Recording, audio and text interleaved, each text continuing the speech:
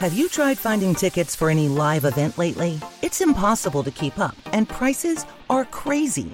That's why you have to check out Gold Star.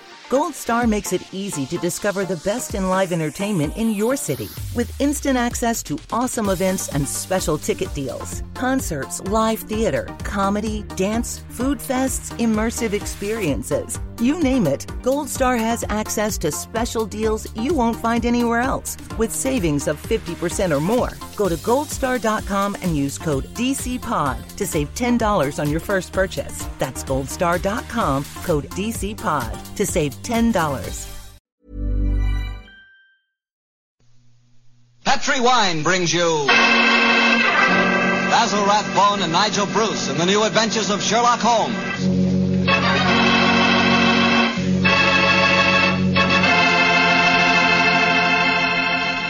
The Petri family, the family that took time to bring you good wine, invite you to listen to Dr. Watson tell us another exciting adventure he shared with his good friend, that master detective, Sherlock Holmes. And I'd like to tell you about my favorite time of day. It's just before dinner. You know, when the family's all sitting around in the living room and wonderful things are cooking in the kitchen? Ah, that's for me. And boy, that's the time for a glass of sherry. Because Petri California Sherry really makes waiting for dinner a pleasure. That Petri Sherry is the perfect before-dinner wine. Just look at its beautiful amber color. And then taste that wonderful Petri Sherry. What a flavor. Petri Sherry has a rich, nutty flavor that's right from the heart of sun-ripened grapes. And if you like your sherry dry, you know, not sweet, you'll want to get Petri Pale Dry Sherry. Or better yet, taste them both. Don't buy one, buy two. Those letters P-E-T-R-I on the label are the personal assurance of the Petri family that Petri Sherry is truly good wine.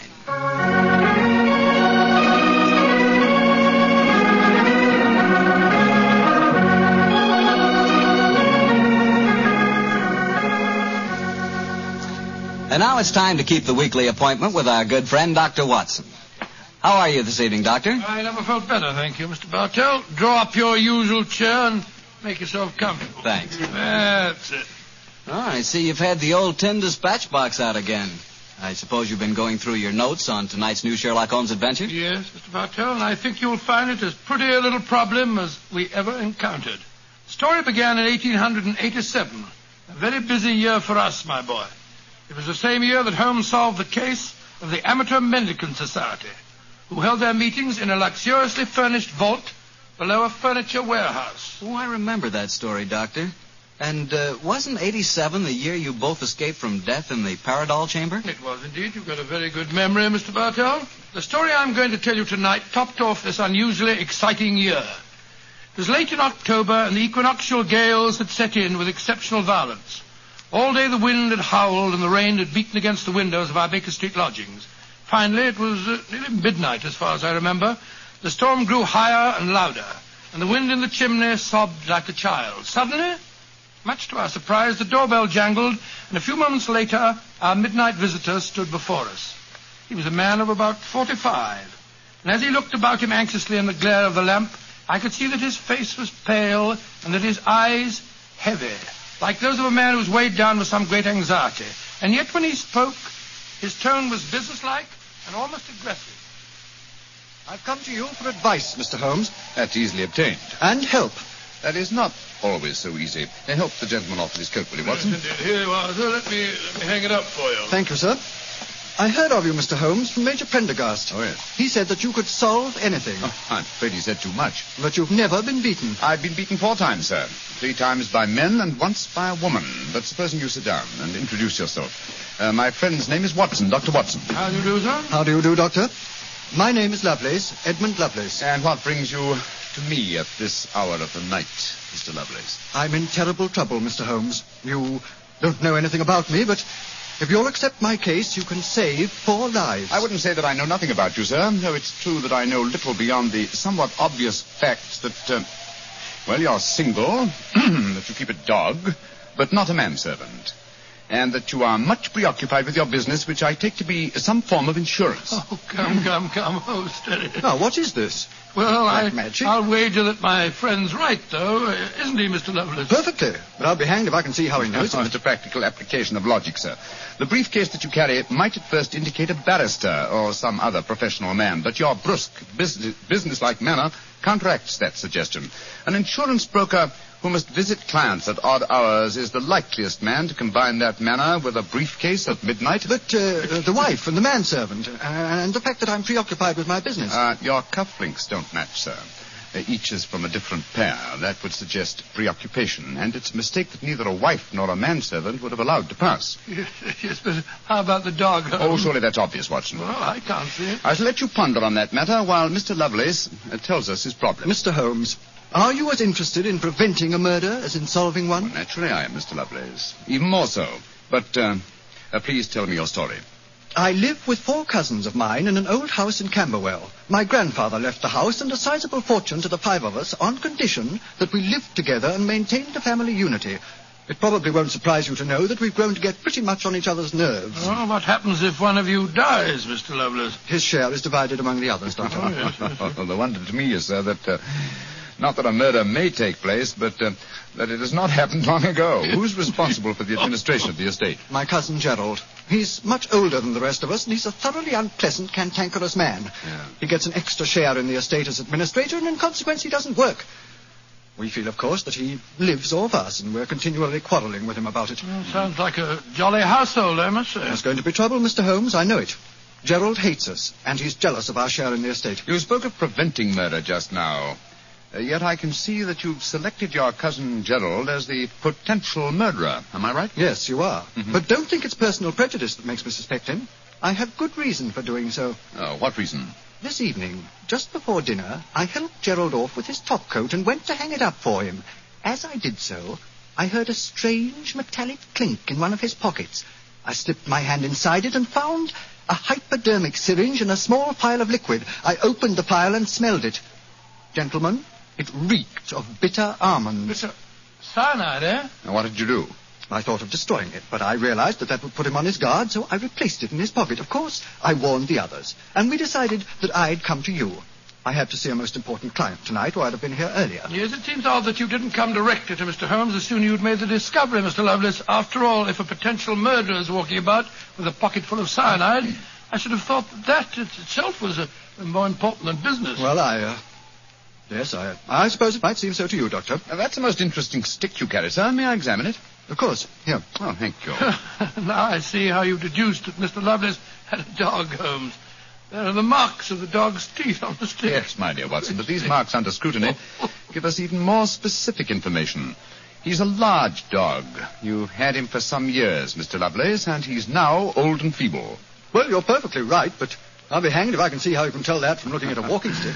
This stick is covered with teeth marks, therefore it has been carried many times by the dog. Now, it's a heavy stick, so only a large dog could have carried it. And the teeth marks also indicate a large jaw. The older marks are deep sunk. Look here. The fresh ones, where the wood is not yet darkened, are shallow. Yes, it's obvious that the jaws are losing their strength. That's very clever of you, Mr. Holmes, but I don't see what it has to do with the case in hand. Oh, neither do I, Holmes, I must confess. No, surely it tells us that your story, Mr. Lovelace, may bear a less terrifying implication than you think. On the other hand, its implication may be even more terrifying. Oh, it's late at night. I feel that any further delay in this matter would be extremely dangerous. I suggest that we get a cab and come to your house in Camberwell at once.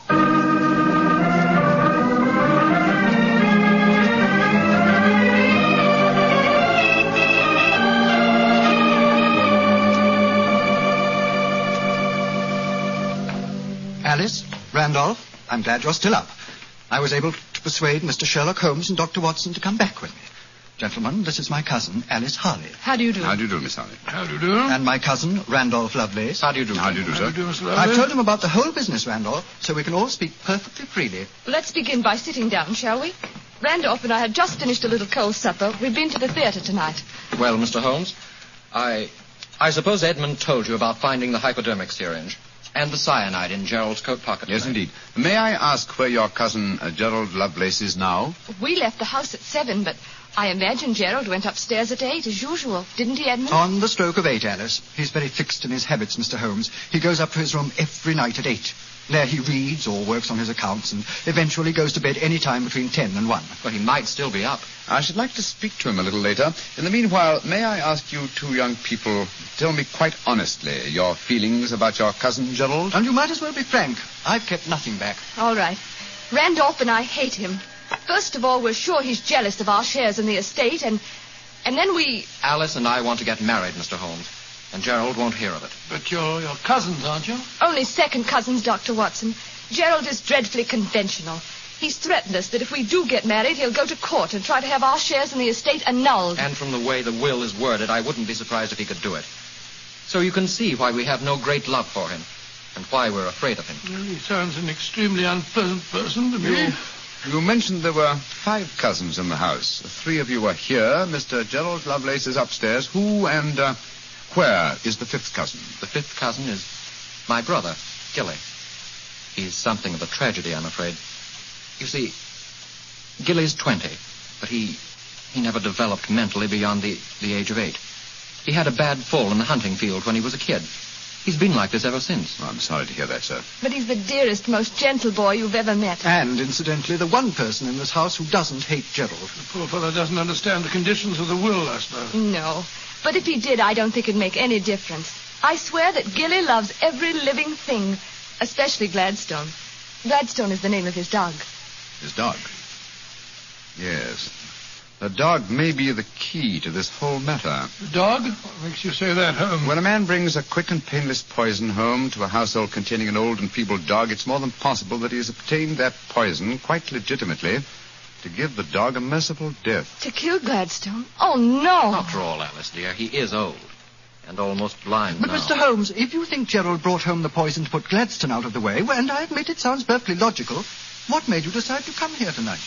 Because I dare not even guess what you may have done by intruding the thought of murder in this situation. Where is your brother Gilly? In his room upstairs, asleep. I wonder if we might go up to him. I should like to talk to him, if you don't mind. And after that, I want a few words with your cousin, Gerald Lovelace.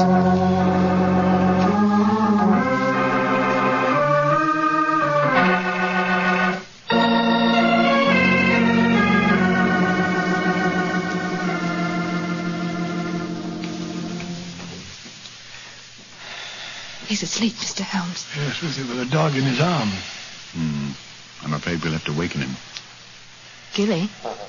Gilly? That's all right, Gladstone. We're not going to hurt him. Gilly? Who is it? Oh, hello, Alice. Who are these men?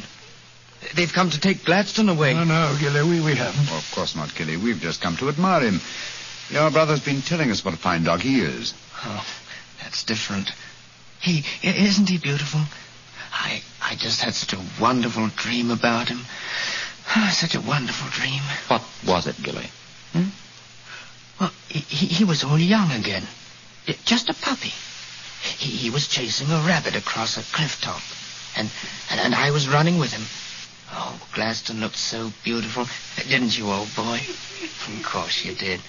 And you know, the rabbit went down a hole, and Gladstone went down after him. And I went down after Gladstone. And we all had tea with the rabbits. Oh, it was so funny. They all had little green hats on. Hats with feathers. I wanted Gladstone to try one on, but he wouldn't. So sleepy. Come on, Gladstone. Let's go back to the tea party. Okay. His world may be a great deal more pleasant than ours, Watson. That's what I'd like to think, Mr. Holmes. Now I'd like to have a few words with your cousin Gerald. His room's at the end of this corridor. I'm afraid Gilly wasn't much help to you, Mr. Holmes. On the contrary, young lady, he told me exactly what I wanted to know. Here we are. This is Gerald's room. There's no light under the door. He must have gone to sleep. I'm afraid we must waken him, too. Must be a heavy sleeper. But he isn't. He's a remarkably light one. Come on, let's go in. Strike a match, will you, old fellow? Sure. The gas mantle's at the head of his bed, Dr. Watson. Yeah. Well, he's lying on the outside of his bed. He must be... There's blood on the pillow. Great Scott, Holmes. The back of his skull smashed in. He's been murdered. Oh, no. Horrible. Yes, Watson, but not by the blows on his head. Look here on the table by his bed. A hypodermic syringe and a broken file. Yes, a broken file. Reeking of bitter almonds. Poor devil. Well, I won't pretend I liked him. But what a ghastly way to die. All they that take the sword shall perish with the sword. So the scriptures say, Mr. Lovelace. The very suspicion of the killing has brought murder to pass.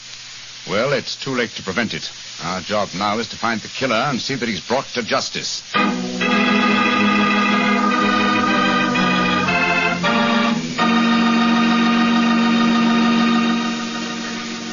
Dr. Watson will tell you the rest of his story in just a few seconds.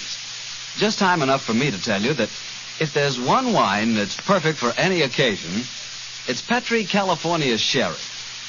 With a bottle of that rich, amber-colored Petri Sherry on hand, you can make that time before dinner a main event. And Petri Sherry is the perfect answer to the question of what to serve when company comes. Serve Petri Sherry alone and let its full, wonderful flavor speak for itself, or serve Petri Sherry with hors d'oeuvres or party sandwiches. And remember, you can serve Petri Sherry proudly, because Petri is the proudest name in the history of American wine. Well, Dr. Watson, so you found Gerald Lovelace dead in one of the bedrooms of the house in Camberwell. What did you do? Send for the police? Not at once, Mr. Bartell. Sherlock Holmes persuaded the remainder of the household to give him the opportunity of examining the scene of the crime carefully before the police were sent for. And so, a few minutes before 1 o'clock that October night, Holmes and I stood alone in the room of death. Turn the gas a little higher, will you, old chap? John. You know, Holmes, I think you should have sent for the police right away. In a case like this, Watson, I prefer to be my own police. When I have spun the web, they may take the flies, but not before. What are the results of your medical examination, old chap? Well, it's exactly as you reconstructed it, Holmes. He was first beaten on the head with that poker lying on the floor. Then he had the full phial of cyanide injected into his left wrist. Can you estimate the time of death at all accurately? No, this room's confoundedly hot. He might have died any time from 1 to 5 hours ago. Yes. It's now 1 o'clock, and we know that he was alive at 8. Mr. Edmund Lovelace saw him leave for his room at that hour. Yes, if he was telling the truth. One thing we do know for a fact is that this man was murdered at the exact moment he was going to bed. He's wearing his nightgown and nightcap, but his bed has not been slept in. Well, isn't it possible that the murderer might have killed him shortly after 8 and then dressed him in his night clothes to confuse us? No, my dear chap. You will notice that the hypodermic needle passed through the sleeve of his nightshirt. Here. Also, the nightcap is crushed and bloodstained from the blows of the poker. No, Gerald Lovelace had prepared for bed. Yes, with a glass of water on the night table and the prayer book and the watch. Yes, signs of a prosperous and meticulous man. Mm-hmm. Very fine gold watch and in excellent condition. Aha. There's the answer, Watson. What do you mean, there's the answer, Watson? I just wound this watch 1 turn, and then it was fully wound. That provides us with a time schedule for our murder. Come on. We'll send a servant for the police, and while they're on the way, if you'll call everyone together, I should like to put a few more questions to this family.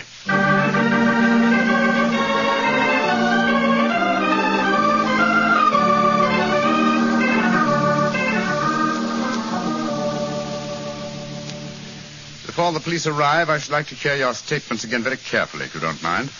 Mr. Edmund Lovelace, what were your exact movements tonight? I left here shortly before 10. From 10 o'clock until the time I came to Baker Street, I was with my client. His name and address, please. Derek Waterlow, 39 Onslow Square, South Kensington. Thank you. Make a note of these, will you, Watson? All right, you're Holmes. You, Miss Harley, and you, Mr. Randolph Lovelace, went to the theater together. Can any independent witness testify as to your movements? Well, yes, Mr. Holmes. We went with friends, the Grant Moresbys. They live at the Clarendon Hotel off Charing Cross. What time did you leave this house? Well, it was about 7:45, wasn't it, Alice?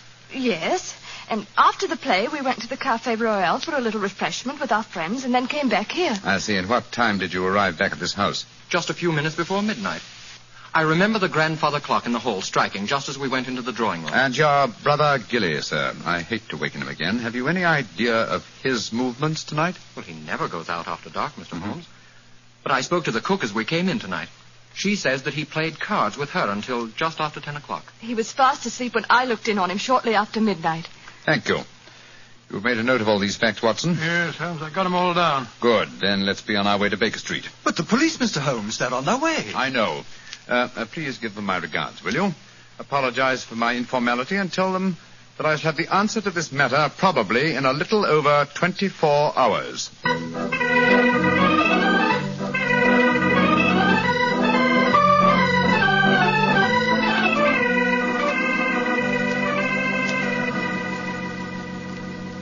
Holmes, here it is well after midnight.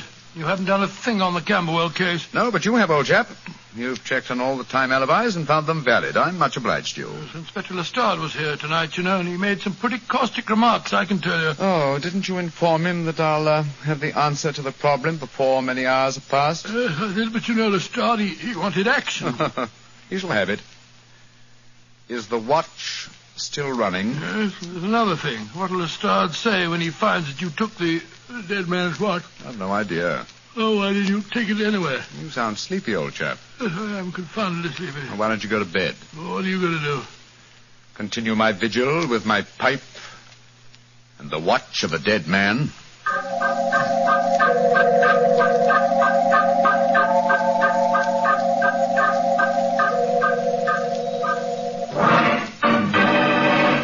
Watson, wake up! What time is it? 5 o'clock in the morning. Good Lord, what are you doing up at this hour? The watch has just stopped. I'm about to rewind it. What are you rewinding it for, Holmes? You waited over 24 hours for it to unwind. When I know how many turns it takes to wind it fully, I shall have the answer to the whole business. 10, 11... You're being confoundedly mysterious, as usual. 14 turns, and the watch is fully wound. Get your clothes on, old chap. Well, where are we going on this hour? To the house in Camberwell. Now I know who murdered Gerald Lovelace.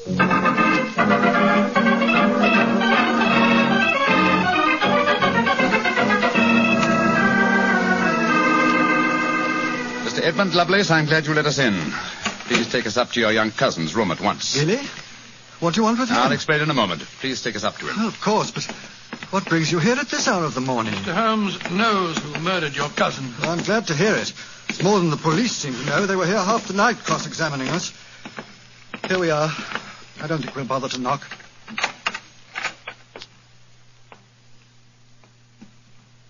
Gilly? Gilly? I'm awake. We heard you coming up the stairs, didn't we, Gladstone? It's the same man again. You're not going to take Gladstone away, are you? Please don't take him away. Don't worry, Gilly. We're not going to touch him. Oh, that's all right, then. Oh, Gilly. Yes? You really love that dog, don't you? Of course I do. More than anything or anybody. I believe you'd even kill a man who tried to hurt Gladstone. Wouldn't you? Oh, yes, sir. I would. Gilly! No. Great Scott. Gilly, I don't think you'd really kill a man. I don't think you could. Couldn't I, though? How would you kill him? I'd hit him first. I'd take a poker and hit him on the head so he couldn't fight back. And then I'd take the nasty needle he told me he was going to stick in Gladstone, and I'd fill it full of that water he showed me, and I'd stick it in him. That's what I'd do. Then he'd be dead. And he couldn't hurt my Gladstone anymore. Not ever. Let's leave him, shall we? Goodbye, Gilly. Pleasant dreams. Goodbye, sir. Good old Gladstone. You satisfied, sir? Yes. Poor Gilly. There's no doubt about it, of course. Well, can there be no one who described the murder to him, and yet he's just given an exact description of its method? What'll happen to him? They won't try him. No. A little pressure in the right places, and he'll be released to a private nursing home. I'll do everything I can, Mr. Lovelace. Thank you, Mr. Holmes. Thank you very much.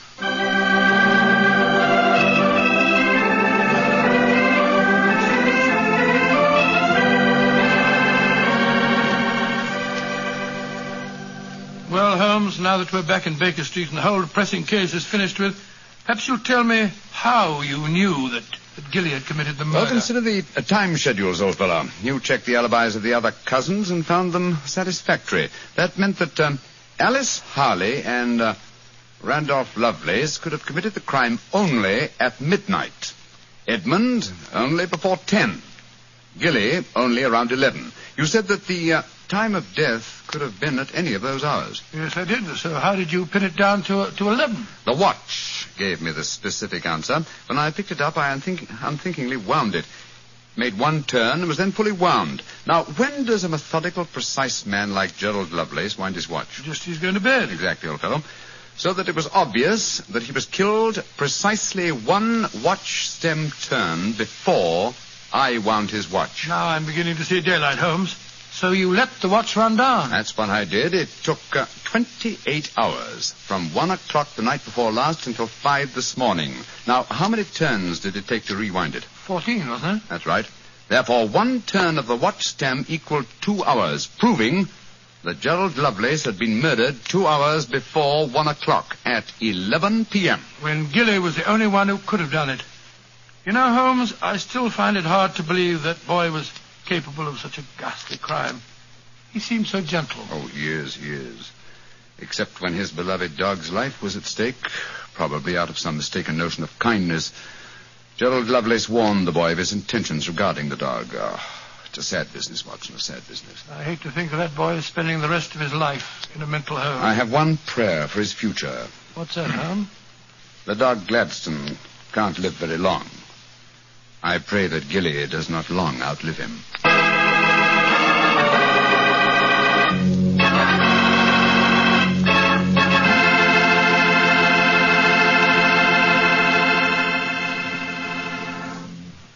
Doctor, that was a remarkable bit of deduction on the part of Mr. Holmes. Yes, extremely clever, wasn't it? Of course, if I may say so, I was of some small help myself. Small help? Why, Doctor, you practically solved the case by yourself. Oh, I wouldn't go as far as saying that. But, Doctor, you did check all the alibis, didn't you? Yes, I checked where each suspect was at various times. Yes, you checked time. And what's more important than time? Well, Why, Doctor, time is even vitally important when it comes to wine. I was wondering how you were going to bring that in. And one thing we do know, Petri took time to bring you good wine. So nobody can miss with Petri wine. It's just got to be good. You know, you can't be in the wine business as long as the Petri family without really learning all about the fine art of making wine.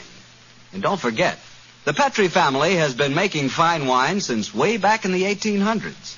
So, naturally, they've been able to hand on down from father to son, the result of generations of experience at turning luscious, sun-ripened grapes into fragrant, delicious wine. No matter what type of wine you prefer, you'll like it more if it's a Petri wine, because Petri took time to bring you good wine. Well, Dr. Watson, what new Sherlock Holmes story do you plan to tell us next week? Well, now, next week, Mr. Bartell, I'm going to tell you a most unusual adventure that Holmes and I had when we were attending a performance at the Opera House in Rome. It concerns a famous singer who lost her voice, an understudy who was nearly lynched, and a murder that baffled the police. I call it The Adventure of the Terrifying Cat. Well, that's a story we've got to hear. Thank you, Mr. Bartell. And before you go, I want to talk to our friends about their war bonds. You know, during the war, the best investment we could find was a United States war bond. And for my money, they're still a great investment.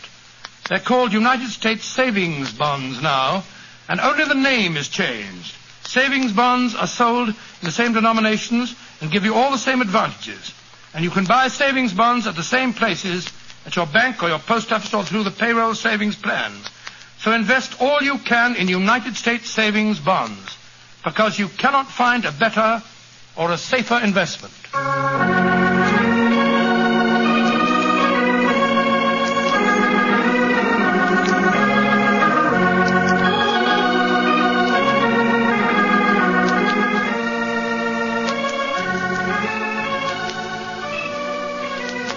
Tonight's Sherlock Holmes adventure was written by Dennis Green and Anthony Boucher and was suggested by an incident in the Sir Arthur Conan Doyle story, The 5 Orange Pips.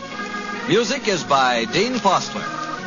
Mr. Rathbone appears through the courtesy of Metro-Goldwyn-Mayer, and Mr. Bruce through the courtesy of Universal Pictures, where they are now starring in the Sherlock Holmes series.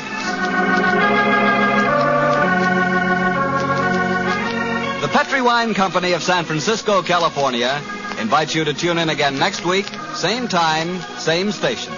Sherlock Holmes comes to you from our Hollywood studios.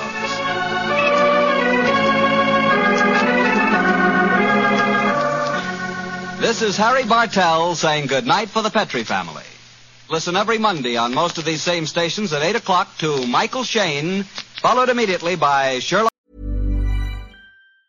Have you tried finding tickets for any live event lately? It's impossible to keep up, and prices are crazy. That's why you have to check out Gold Star. Gold Star makes it easy to discover the best in live entertainment in your city, with instant access to awesome events and special ticket deals. Concerts, live theater, comedy, dance, food fests, immersive experiences. You name it, Gold Star has access to special deals you won't find anywhere else, with savings of 50% or more. Go to goldstar.com and use code DCPOD to save $10 on your first purchase. That's goldstar.com, code DCPOD, to save $10.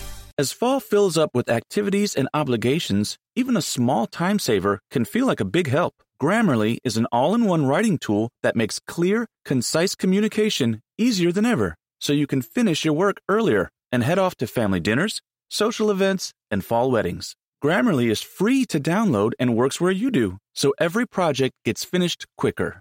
Make sure your writing is free of mistakes with Grammarly's free, comprehensive writing suggestions, and get an instant take on how your message comes across with the free tone detector. Let Grammarly Premium's sentence clarity rewrites help you find the perfect words on the first try. You'll be confident writing client emails, deadline-driven reports, and presentations without staying late at the office. Get more time back in your day by writing with Grammarly. Go to Grammarly.com/podcasts to sign up for a free account. Then get 20% off when you're ready to upgrade to Grammarly Premium. That's Grammarly.com/podcasts.